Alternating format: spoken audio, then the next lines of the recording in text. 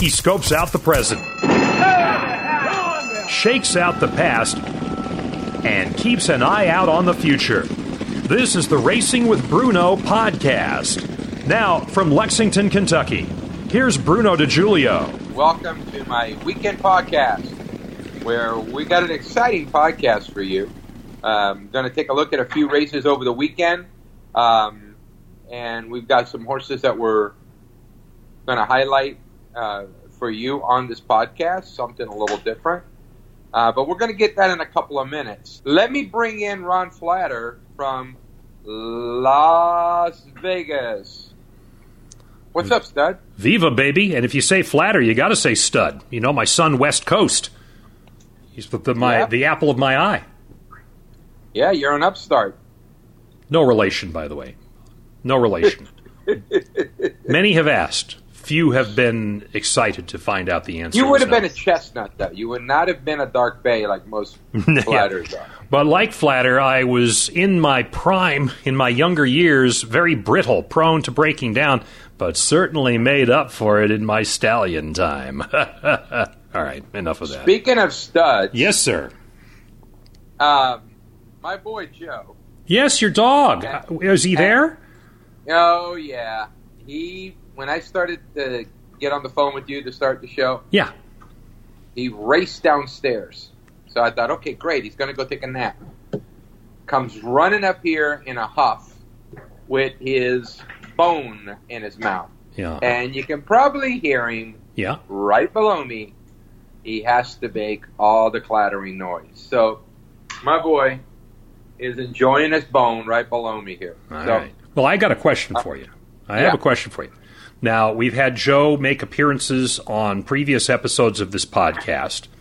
And there have been times where you have a guest who's maybe offering some serious dialogue, and Joe's kind of like, all over the floor, with the foots and the wood and the floor and the deal. And I'm thinking, like, well, that probably could have been a little quieter. But now that he's here, this could be comedy gold for us. But I've got one other thought. But that's just you and me. I get more people always asking about Joe. Yeah. I'm always like, the chopped liver part. Well, that's the thing. Because dogs, we all love dogs. As people, we tend to hate each other. But we love dogs. I think that's what makes the world go around now. Dogs... We don't deserve dogs. They're better than us, but that's another story. I swear I don't deserve him. But so much fun to be around. There you go. See, Joe? Maybe I'll put Joe when I do the open to the show, when I introduce you. Maybe I should introduce Joe instead. I think we should. I think you do. And from Frankfort, Kentucky, Bruno and Joe. Bruno and Joe. Although we say Lexington at the Open. It's sort of like on Johnny Carson's old show. They used to say from Hollywood when they were in Burbank, that kind of a thing. So anyway, now I do have a question for you. I actually have a legitimate question for you. When you do your Zoom classes, does Joe make appearances on the Zoom classes? Do we get to see Joe when you're doing your Zoom classes? He got a cameo the other day when somebody asked about him. He was laying outside on the balcony. And he got a cameo. But usually when I do him at night, he just retires. He has his own room upstairs. And he has his own bed that he jumps up on. And I go in there and check on him, and he's laying like a human on the bed, sleeping. So, he's got his own room, his own bathroom. I mean, he's got everything. I mean, his dog is like a kid. Pretty soon he's going to ask me to go to college. Well, if you can get him potty trained, you've really got the whole thing licked. How are the Zoom classes going, by the way? They're doing great. I've had, I think we've done 2 or 3. We had kind of like a big class the other day where I got more and more. I got more people involved. I think I had as much as 25 people. Wow. Okay. In the and it worked out super, and it was fun. I had some of the guys on. I had Jerry Travato, the guy that handles my stuff at Belmont. The week before, I had Brian Lazarica, and the week before that, I had Mike Mikas from Saratoga that has been working with me since 2014. So it works out really well. We have fun, and just to give a little back when I started in the middle 90s. We didn't have internet. We didn't have we had radio. That's the only way we could do it. And I started my business, and what I would do is on the weekends, I would schedule in live seminars at all the off-track facilities. I'd go to Del Mar during the off track. I'd go to Indio, Lancaster, Los Alamitos, Santa Barbara. I would do all of them. I'd do some at Hollywood Park, when Santa Anita was running. And they were just gold because it was, you got to meet people face to face. And I thought it's wonderful. I've got clients that are still with me from 1997. Is that right? Yes. The beauty about it is just being able to interact, and get to see them face to face. We don't, in this new normal, we don't get to do what we used to do, which is, we can meet people. They're coming in for the races, and you could go and meet them, at Keeneland, or you could go and meet them for a drink, and you just don't have that ability. And we could do it, but you just never know. You don't want to ever do something where it's going to create any kind of hardship or anything wrong with somebody else. Yeah. And it's all about respect for other people. You may not have anything, at least you don't think so, but you just never know. And well, the other side to that, Bruno, is that while you don't have that personal contact, now you have the reach. And so if somebody was unable to get to you in Santa Barbara or in Southern California, somebody who wants to pick your brain or at least share information with you from Topeka, Kansas, or wherever it may be, can do so now from the comfort of their home, regardless of the pandemic. So absolutely. I think you take one step backward, and it's a significant one because we were so familiar with the one-on-one contact. But now you take 2 or 3 steps forward, and you develop that. And maybe it's something that could exceed what we had before. Hard to imagine that, but you don't know. It's one of the great unknowns of the future, and it could be one of the blessings. I agree. I think we just have to rethink it. And I've had a great experience with people online joining us for the Zoom. We've always gotten more people wanting to come on than we were ready for. I'm getting to the point where I can get 30, 40 people at one time. Do you have to cut it off? Will you have to cut it at a certain number? Will it be too many, or are you okay with having? I think 100 would probably be too much. Okay. I'm hoping to get. It looks like we're going to have a really good record for the Oaks and Derby Zoom webinar. Is that the next one, or when do you have one coming up again? Oh, my next one will probably be Sunday night, so people can RSVP for the Sunday at bethejulio@aol.com and RSVP for Sunday around 7:30. And what I'll do is I'll also put out a newsletter, and I'll put it on Twitter that we're taking RSVPs for Sunday. And on Sunday, we had a really great discussion the other day, and I actually have a link to the entire Zoom, because we actually record it and have it on a cloud. Mm-hmm. So I can have if somebody doesn't see it, they can we can send them a link and they can take and watch it at their own leisure. And that's what we're going to do with Oaks and Derby too, where not only if some people can't make it or they got other commitments and they're on the Oaks and Derby package that we have, we just send them a link with the actual Zoom and they have everything there. So actually they'll be able to link and use a password to be able to get in and watch the Zoom. So that's going to be really, really exciting. And speaking of the Oaks and Derby, by the way, is it too soon to ask you about what you're going to do in terms of just how you're going to be spending your time? I mean, look, we just found out as we were recording this that fans aren't going to be allowed at Churchill Downs. So I don't know. Are you impacted by that? And how is it going to impact what you're going to deliver in terms of what you might have to revise? Well, I stay in touch every day with members of Churchill Downs management, and I have access in the morning. Yesterday they tested everybody on the backside for COVID. and they're changing a couple of protocols. And for me, it doesn't change much. For me, I'm not going to Derby itself. I'll be going every day from now until then. As far as clocking, but I'm out of there by 10:30. Depends when Dale Romans is done. Because he is always, the other day he worked a couple of horses right at 10 o'clock. I guess the day, anyway, I'm not even going to comment there. But our day, kind of a day in the life for me is we get up at 3:45, which draws the ire of the puppy because he's like, what are you doing waking me up so early? He's usually the one waking me up, at 4:45, 5 o'clock. I beat him to the punch and get ready, get all our stuff. I have to be out the door at 4:20. I set him up with his breakfast. He gets to stay in the garage and play all morning. And I head up I-64. It's about an hour's drive to get there by 5:20. I have to be there at 5:20 because the gates open for the horses to come on the track around 5:22 to 5:25.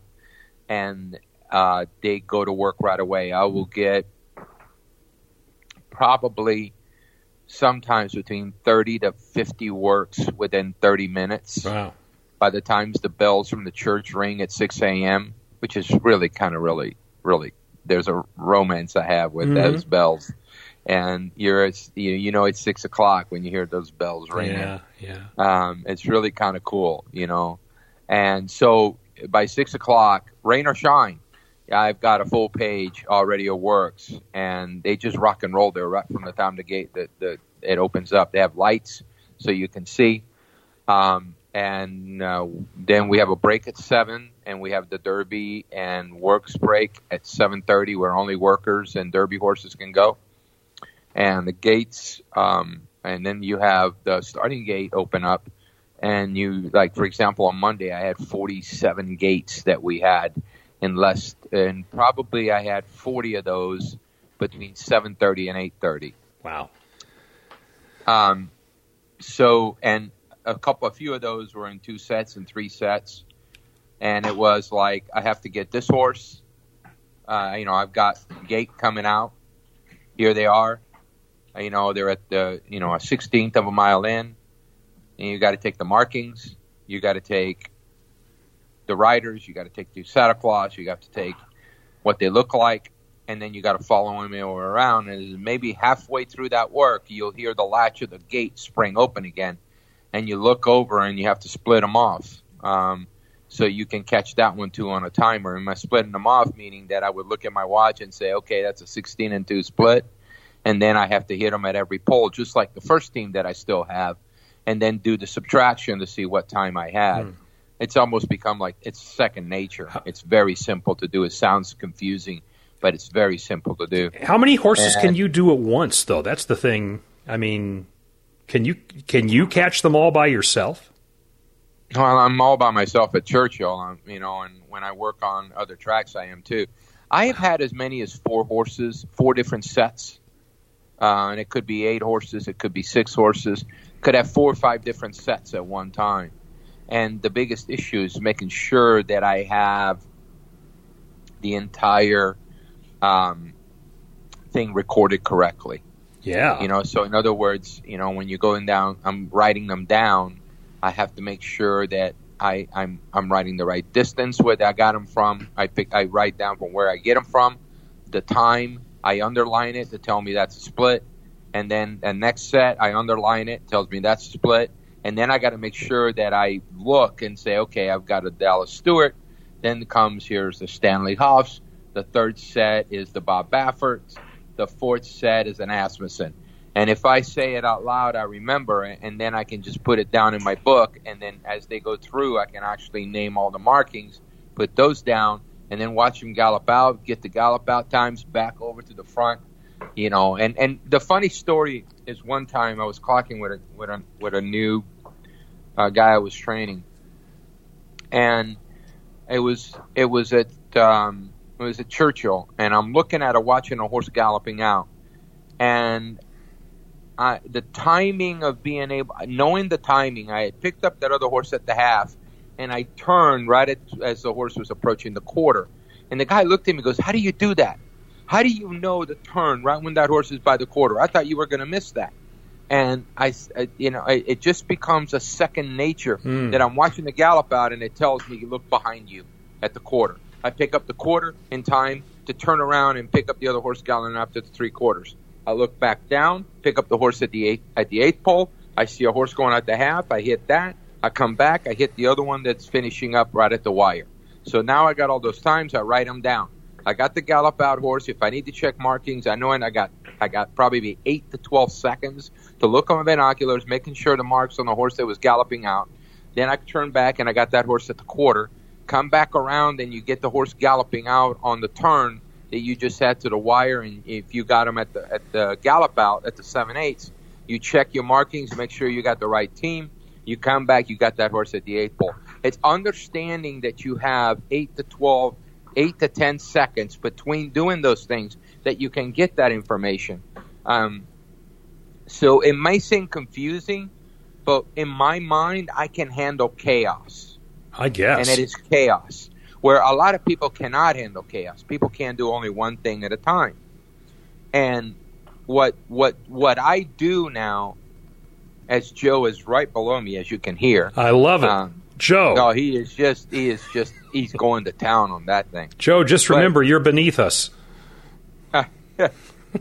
Even though you're better than us, you're beneath us. Oh, okay. Kind of lost me. You lost me there. That's what I do. So when you go through all of that, it may sound like, wow. Like some people can go, no, that can't be true. But if you ever been clocking with me, you've seen it. Could I talk to you while you're clocking, or are you going to be like, shut up and talk to me after 10 o'clock? No, I can hold the conversation when I'm doing it. Can you really? Yeah. Oh, my God. I can handle chaos. I truly can. I've wanted to be around you when you're doing this, but I always felt like, well, I can never say anything, and you can't shut me up for 2 seconds.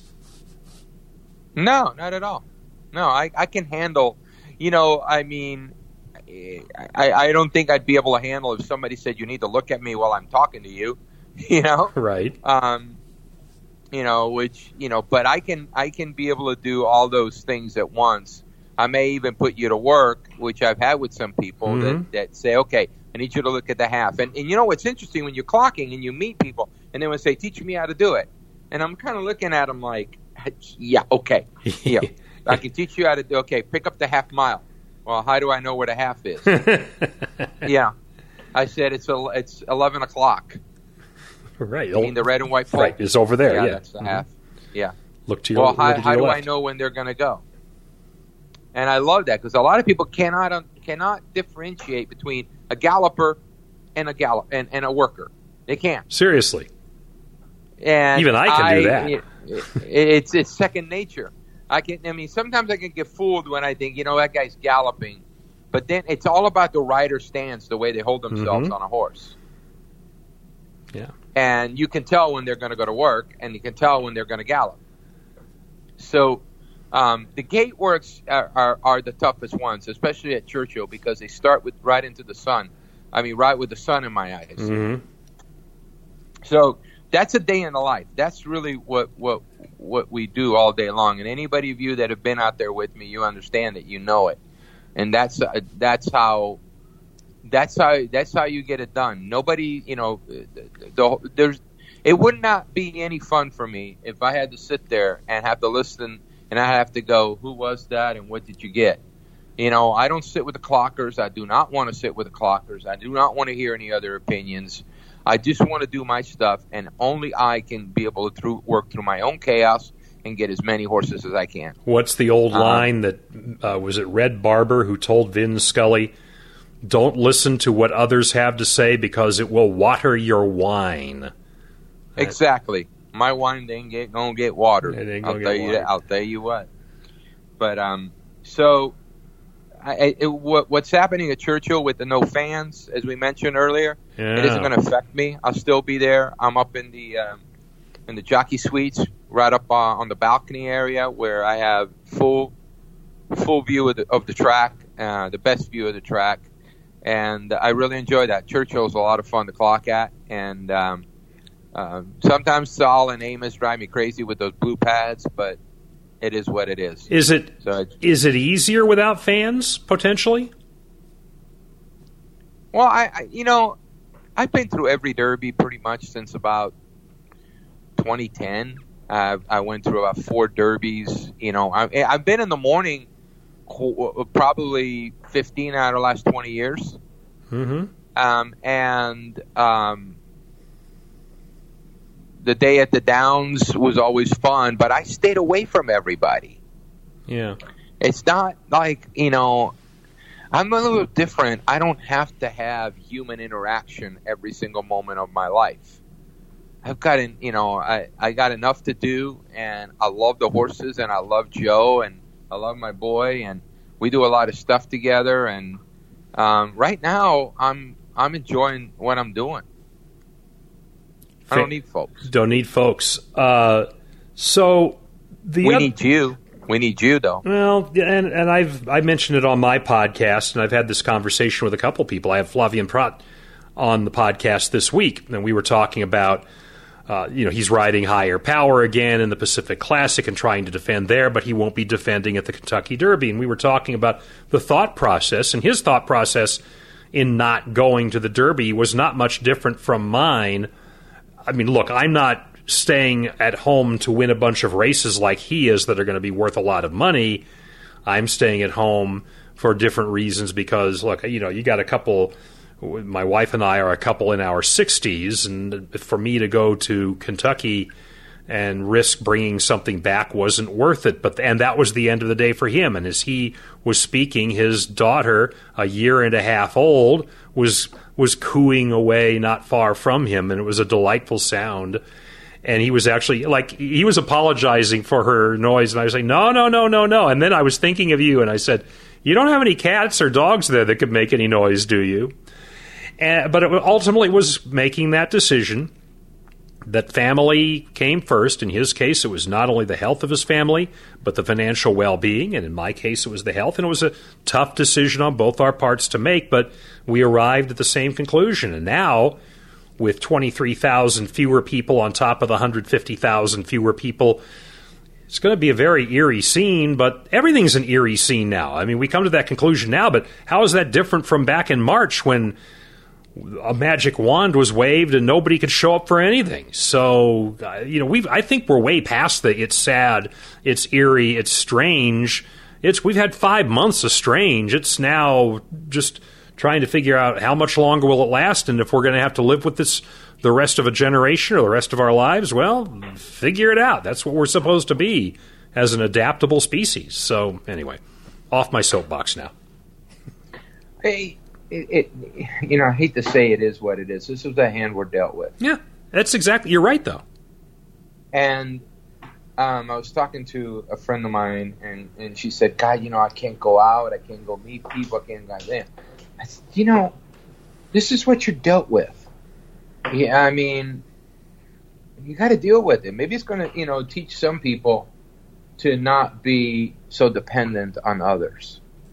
And it's going to teach them to be much more comfortable in their own skin.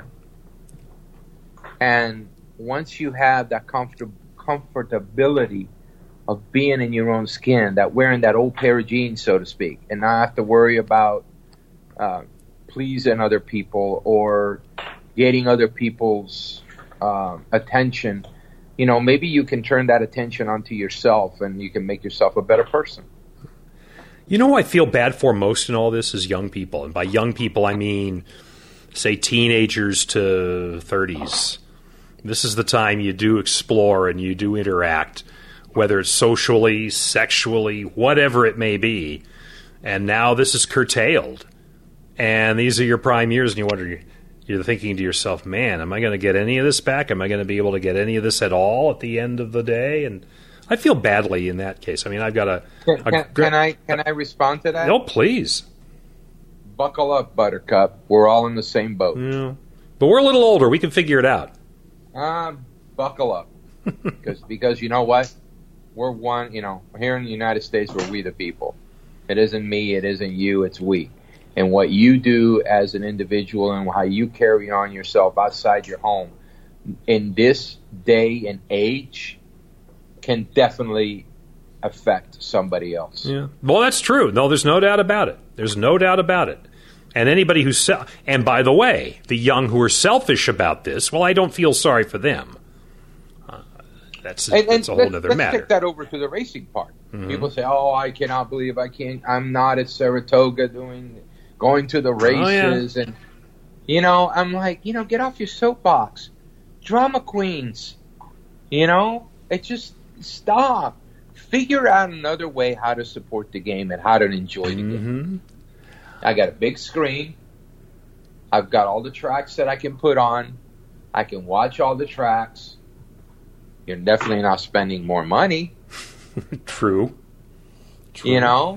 So, anyway. Hey, by the way, while we're kind of thinking of the young and the future and all of those things, before you know it, we're going to have Kentucky Derby 147, and hopefully we'll have fans, and who knows? At this point, all bets are off. But, of course, if you're talking about that Derby, you're talking about 2-year-olds. And I had a conversation earlier with Johnny Avello, who used to write all the futures at the Win before he went over to DraftKings Sportsbook, and he was keeping his eye on 2-year-olds all the time because, of course, they were the Derby horses of next year. And aren't you? You're always immersing yourself with 2-year-olds. So does racing with Bruno have something up its sleeve in terms of 2-year-olds as we move forward? There's quite a few 2-year-olds at Churchill. As I mentioned, there was 48 gates on Monday. And out of those, maybe 45 were 2-year-olds. I've seen some young horses from the Asmussen barn that look like they can really run.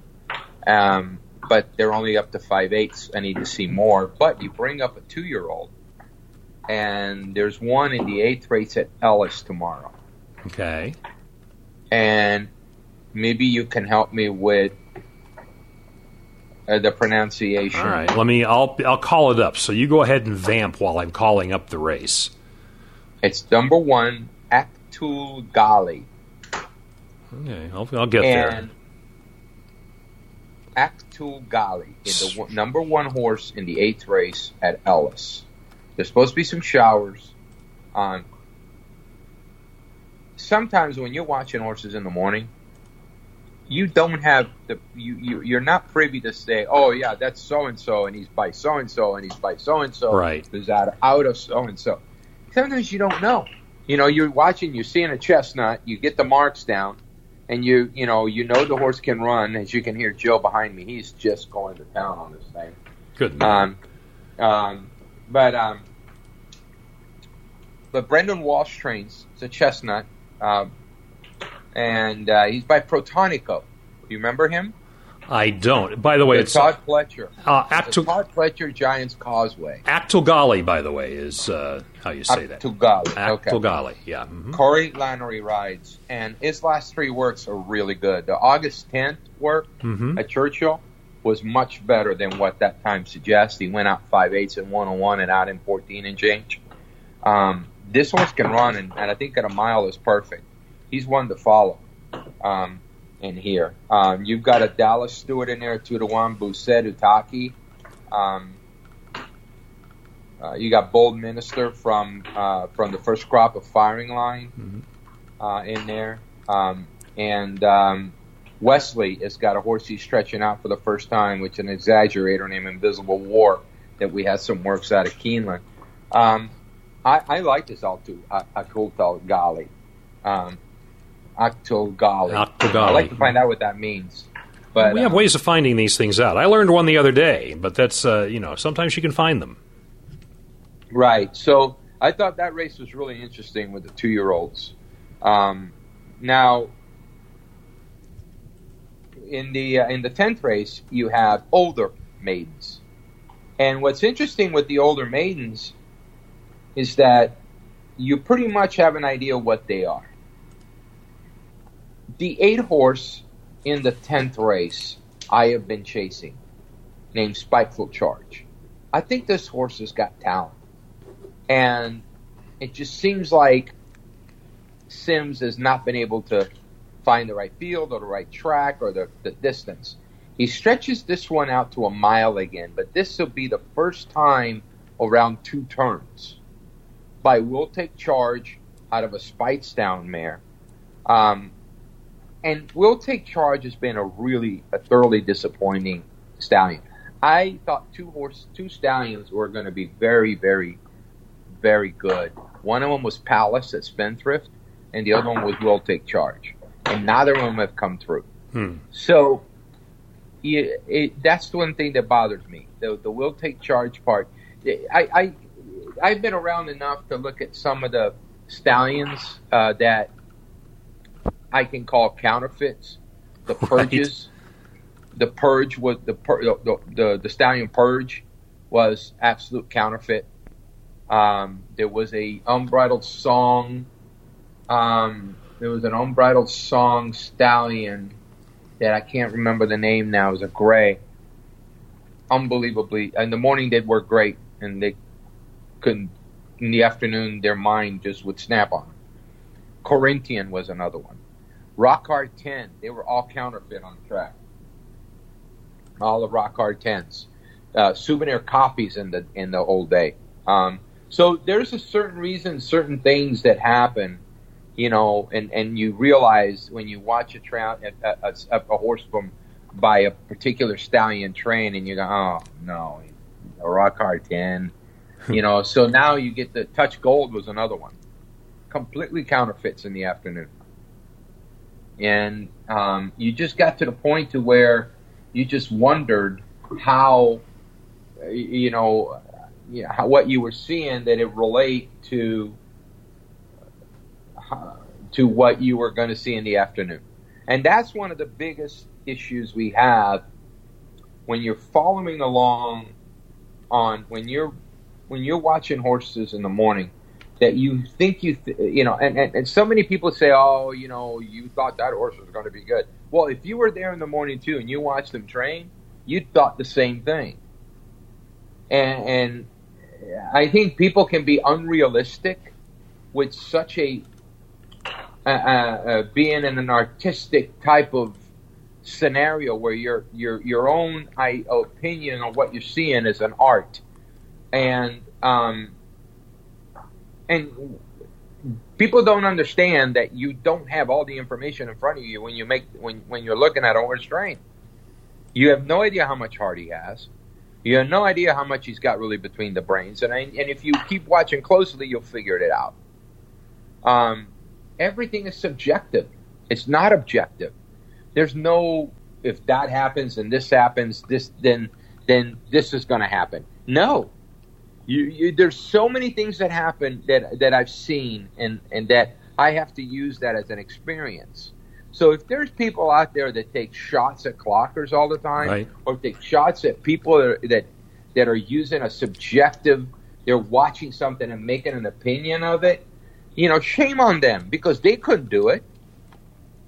They couldn't do it, and they wouldn't be able to do it if they came out. And they couldn't even pick up a horse at a pole breaking off. I had one guy who keeps knocking clockers all the time. He couldn't pick up a horse leaving the half-mile pole if his life depended on it. Yet he wants to knock everybody. So it's not that easy. And if it was that easy, then everybody would be doing it. And everybody does not do it. There's just a handful of people who do what we do. So when you're looking at it and people want to tell you how much they know, it all really depends on what the subject is. And most of the time you'll find out that they absolutely know nothing. They're just spouting off at the mouth. And all they're doing is knocking somebody that's actually doing a lot of work. Now, where there has been some critical commentary here in recent days actually was heard first on this podcast on July 27th, when you and Pat Cummings discussed, among other issues, the timing of races. And so you had to be nodding your head as if to say, well, did you hear our podcast when the Thoroughbred Daily News report came out about the inaccuracies of GMAX at Del Mar and the fact that they've been timing races on the turf, most of the meet, by hand. So as we talk about the critical commentary of clockers, what about the critical commentary of clocks? I've been saying that for years. Mm-hmm. But you know, one thing in this industry that really is maddening is you can say it, I can say it, we can say it for 2-3 years. You know, Craig Mikowski can be saying it at U.S. Time Forum, and then all of a sudden some paper comes out with something that they feel is like a revolutionary news here. Oh, hey, those times are wrong. Well, no shit. You know, really, seriously. We've been saying it for how long? And now you say it and it's legitimized? This game doesn't want to listen to people, that, especially, you know, like the Racing Form or you know, the TDN. I have no problem. They do a good job. But it just seems that with some people, unless the DRF or something like that says it, then all of a sudden it's true. When in fact, they don't tell you a damn thing. They don't do a damn thing. They obviously never report on anything like that. I used to get calls from Andy Beyer all the time. Did you get a time on that race at Gulfstream? You know, and yet, but when the whole thing was going to be, you know, editorialized and put out there for public consumption, it would be, oh well, these horses went. They don't. Most of the time, people don't even credit the person they're getting it from. And that's been happening to me, and I've been happening in racing since I'd have to go back to the 1980s. One of my favorite stories. John Hernandez and I used to run a radio show back in the late 80s, early 90s. And we talked ad nausea about run-up, how each track had each distance had a different run-up. Right. And we talked about it it seemed like every day on the show. We had a nightly show out of Orange County. And about 2 years later, here comes a guy down the press box that talks to everybody, right? He's Mr. Press Box. And he starts talking about run-ups. And they're all like, oh, wow, I didn't know that. Oh, my God. Yeah, that makes a lot of sense. If we would have brought it up, there wouldn't have been two people that would have even listened. But because he brought it up, everybody's like, oh, yeah, run-up. The horses on wrong leads. Same thing. They do the same thing. You get guys talking about lead changes like they know, and they don't understand the entire reason why horses don't change leads or do change leads. But the horse didn't change leads. He would have won. No, he wouldn't have. And I learned from horsemen. I learned 1987, Sonny Blossom beat Olympic Prospect and On the Line, I think, in the in a graded sprint stakes. I want to say it was it's the race at Santa Anita in December. But anyway, he set the Malibu track record. The what? No. It was a 6 furlong race. Oh, the shorter. Okay. Yeah, and he won. And Sonny Blossom was trained by Eddie Gregson, and he had come from Arizona or something like New Mexico, and he ran in 107-4. That record stood a long time, but Sonny Blossom never used to change leads. And one day, I'm walking with Eddie Gregson, and I asked him about it. Eddie Gregson is an old-time horseman, the late Eddie Gregson. And he said, Bruno, we just let him do what he does. If he's comfortable being on that left lead and not switching, I'm not going to let him do it. I tell the riders, just leave him alone and let him be comfortable. And if he's not going to get, if he's not going to get beat, don't worry about jerking his head to change his leads. And Sonny Blossom he was by Sonny Klein, and he ended up running a couple of more times And the fourth time he ran back, he switched leads to the right. Yeah. He never raced again. Is that right? So, yeah. So, a lot of the times, it's a comfortability of the horse. And sometimes when a horse is flipping leads to left to right, they're not comfortable with their footing. There's some horses that are left lead horses, and some horses are right lead horses. Dixie Union, the horse, was a predominantly right lead horse, meaning that when he turned for home, he had a powerful step with that right lead. He would change leads and he would just accelerate. But on the turn, he was awful. On the turn, he went nowhere. The rider was riding him. He just didn't have. It's like most horses can be switch hitters. They can be left and right. Some horses are strictly left, and some horses are right-handed hitters only. If you want to make a comparison with baseball. So when you're a right-handed hitter in racing, right on my foot, right on time. He loves to do that. But when you're right-handed,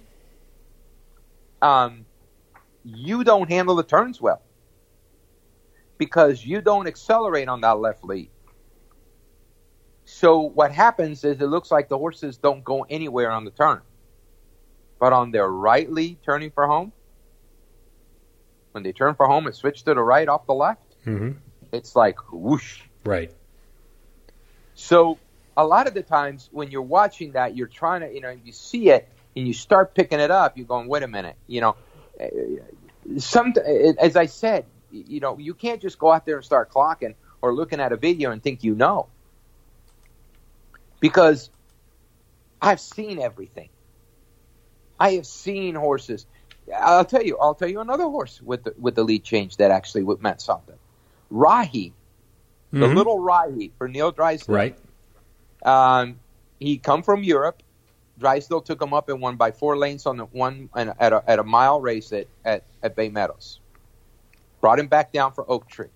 Put him in a stakes race. And Rahi beat a greatest stakes winner, and he was powerful through his right lead. The next time out, it was I think it might have been the San Antonio or something. I don't remember the actual race. But he was against that same horse. And midway down the stretch, Rahi flipped back to his left lead. He did a hop and a skip and back to the left lead. I remember I was doing the show with John. And on the show that night, I said I was worried that horse took a really bad lead switch late. Something happened. Sure enough, he tore suspensories. He was gone. He was retired. So it's not about not changing leads. It's about doing something out of the norm. If they were usually a very let's say we've got a right-handed horse like Dixie Union was. He was a Mandela. He won first time out, beating Collar 1, and Collar 1 ended up going to Dubai later on and won the Dubai Sprint, the Golden Shahid. But he was a fast Jimmy Chapman horse. Dixie Union was a Mandela. And if you have a horse like that it's a right-handed, right lead horse, and all of a sudden in one of his races he flips leads back to the left down the stretch, something's going on. He's getting off of something. It's like your car all of a sudden starting pulling to the left. Usually because your right tires are either worn down or they're getting something's going on that right side of your car. Right. So you get a lot of people, they want to tell you how much they know about lead switches, but they do not understand why. Why does that happen? And you see that a lot at Churchill. You'll see horses switching leads early down the stretch at Churchill because the turn comes right up. So they're anticipating going into that turn and they're switching over to the left. And people say, oh, you switch leads in that work. Or you switch leads late in the stretch in a race. Well, that's because the turn comes up early. So There's so many things that people are told that are really already out, been 3, 4, 5 years they've been out, and there's other people that have already been talking about it ad nausea. But until certain people say something, that's when everybody starts to listen. Right. Well, there was an old saying when I worked at a little radio station in Northern California that we would report something, we would report it again, we will have followed up on it, and then all of a sudden the Sacramento Bee would have the story as if it were brand new news, and we used to say, well, I guess it isn't news until it's in the Sacramento Bee. But that's... I got this to say. FUBAR. What? FUBAR. Well, let's see now. I can guess what the F is. No, it's bullcrap in German. Oh, okay. Anyway, so we've got a lot of stuff going. And, by the way, we got a couple other things we're going to cover before we go. We talked about what we do a day in the life, and we talked about what we got going. We gave a couple of horses at Ellis on tomorrow. Mm-hmm. I'm still working on the Saratoga stuff. But I do have a maiden that's going to be a big price on the turf that we talked on the Zoom class. It's in the 5th race. So at if Saratoga? you get our Saratoga stuff, okay. Yeah, in the 5th race. I've got a maiden that might be a price.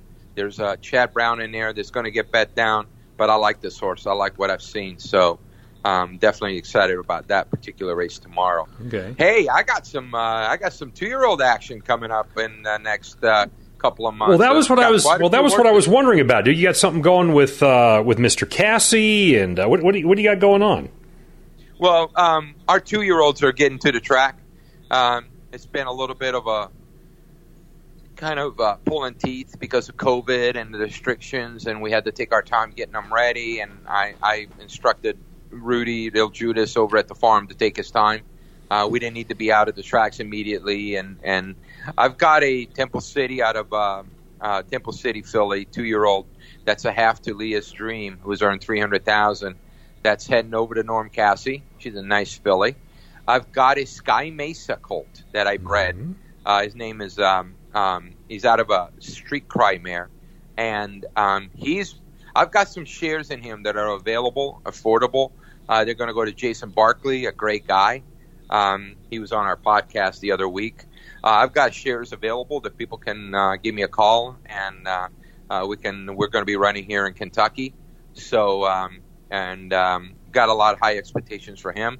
I got a filly that last winter as a 2-year-old, It's My Tune, that is going to be running, is going to Norm in the next 2-3 weeks. She was training like she's a really serious horse by Mizzen Mast. She's out of the Catchy Tune mare, Brattle Song mare that was out of a very strong Toffin and McCafferty, Paco Gonzalez family that included some really, really good horses. So we loved her with Norm, and she got crashed into by a worker, which created a huge hematoma on her leg that we had to give her time just to get that hematoma out. But she ended up winning the drill. She won by drill by 10. She dusted that other horse. But she came back, a little bit banged up from that. So she's coming back. I've got a couple of shares in her left. So she's a talent. Ron, I think we're going to have some fun with her. She's a talented filly. And the time that we gave her really helped. She's by Mizzen Mast, which is the Cozine line. And the Cozine line does improve. You had to see what I'm seeing right now. Joe has decided to pull the covers all off the couch while I'm doing this. And when I get on these podcasts, he becomes this little brat, and he's 75 pounds worth of brat now. So you got covers on the couch. Yeah.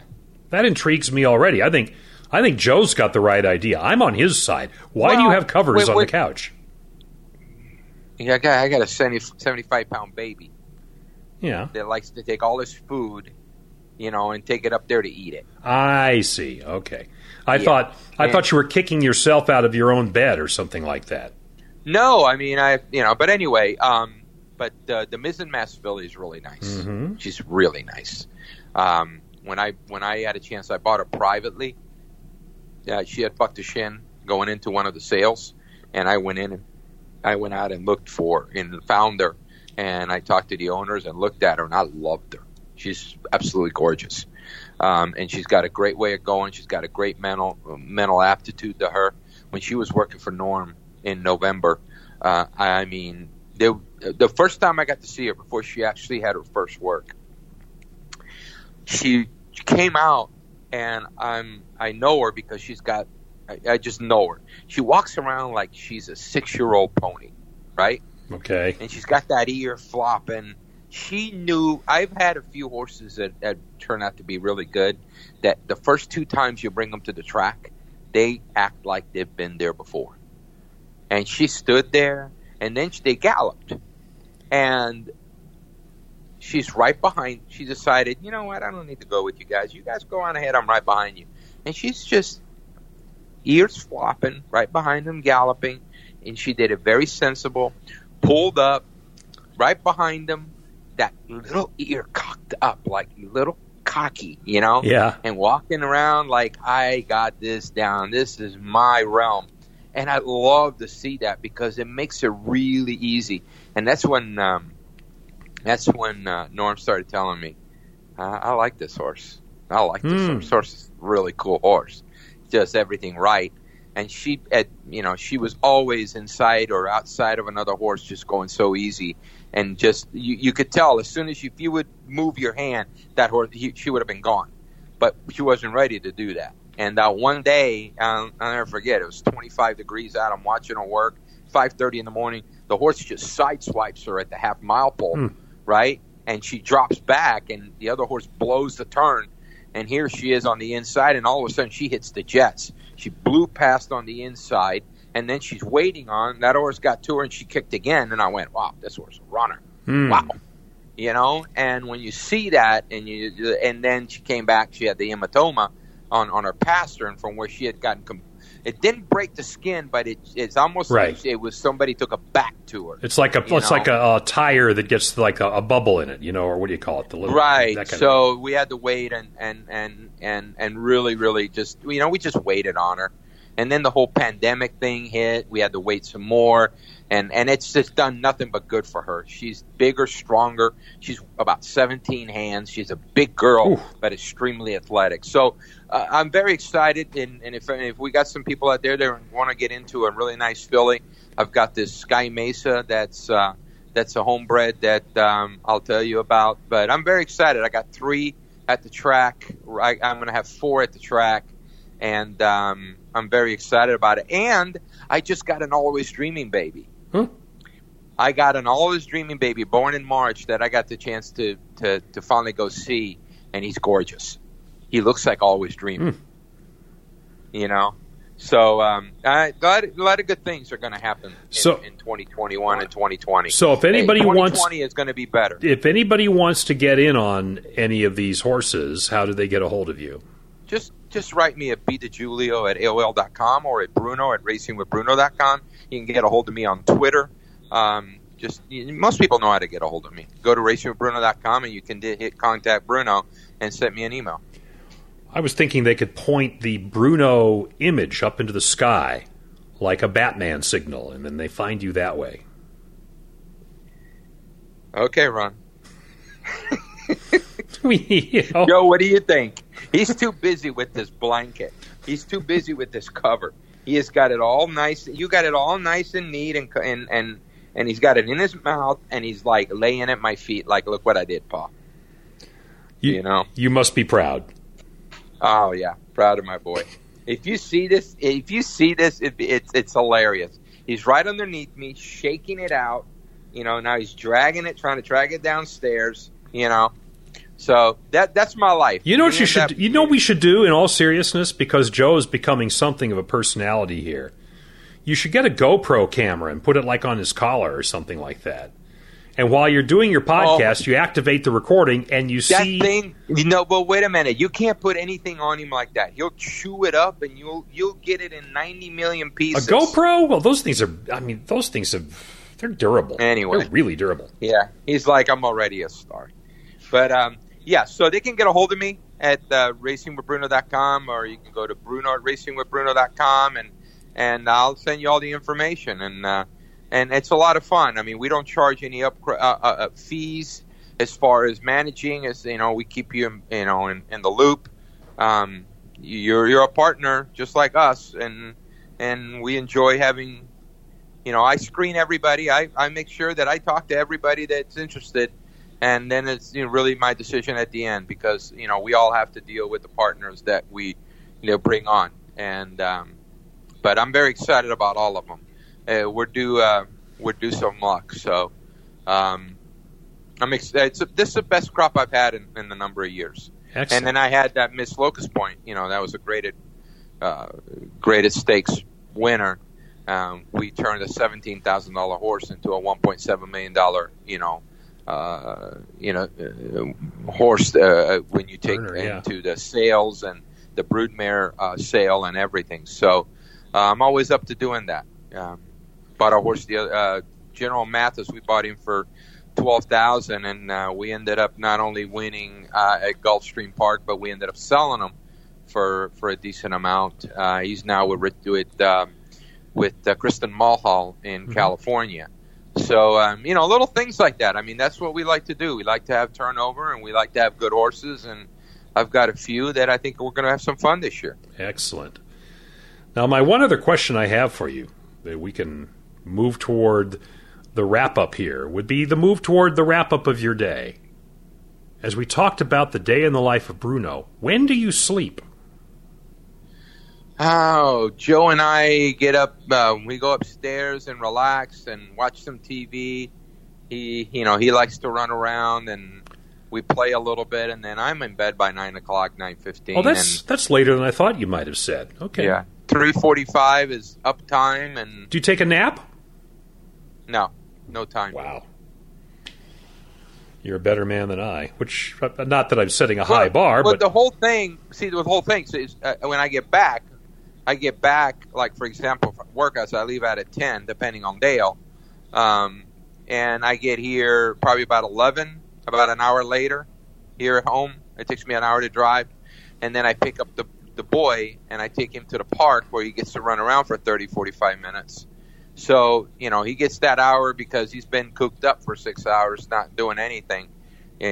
So he gets his hour in to play, and then we come back and we get to work. You're already like 9 hours into your day by the time that happens. Well, I'll tell you one thing. I enjoy every minute of it. I enjoy every minute of it, especially right now watching him fight this blanket like it's the next greatest thing he's found. Conquer the blanket. But I hope any final parting shots or anything? No. Just looking forward to getting a little closer to the Derby, even though every day it seems like there's always a little more drama. But really, it's like you said, it's what we've got. It's the hand we're dealt now, and frankly, every year there's a little bit of drama associated with the Derby. Otherwise, it wouldn't be the Derby. So it's just It's just setting it up and dealing with it on Labor Day weekend instead of May, and we've known that for a while now, so we'll get to it. And what the biggest thing about it is we go this year right from the Derby, then we're going to go right into having the Churchill Downs meet, which is kind of starting the preps for the Breeders' Cup. Right. Then we go right into Keeneland, Kentucky Downs, then Keeneland after Churchill, and then we go right in, Churchill starts again, and then we have the weekend at Keeneland, and then you have the whole championship meet at Churchill for the fall. And this year, Turfway Park is taken over by Churchill. Right. They're going to have a new tappeta, which I think it's going to really help the entire Churchill Down, Kentucky racing, right, with a better track at Turfway. And from what I hear rumors, they may not race for 3 months in New York. Interesting. Okay. All right. I think I just saw an Aqueduct schedule go up, but I don't even remember what was on it. I didn't have time to look at it yet. It's all about how much money they're going to have after December and how they're going to pay for their purses. I see. Okay, so if they can only do overnights, then they may just we'll see. Stop. See. Okay. Yeah, but I mean, I'll tell you what. This year, Turfway is going to be interesting. Yeah, it'd be kind of nice to see something percolate there during the winter. Oh, absolutely. But let's. I hope everybody enjoyed this long podcast, and I hope we give a lot of information. And I think it was actually really fun to actually be able to discuss some of the things and having you on board. And I really enjoy my relationship with you on this podcast and professional. I've always been a big fan of Ron Flatter, and I really appreciate you being part of it. Thank you. And I hope I live up to the stallion's name, even as we speak. He can only go a mile. Well, I'd be happy to do that some days. Thank you, Bruno. All right. Well, everybody have a great day. Have a great weekend. Sunday night Zoom class. Talk to me about the shares and 3 decent horses that we got coming up. I really like that filly, by the way. And let's go from there. Everybody, Ron, enjoy your weekend. You too. Have a great one. Get more from Bruno by going to racingwithbruno.com. This has been the Racing with Bruno podcast.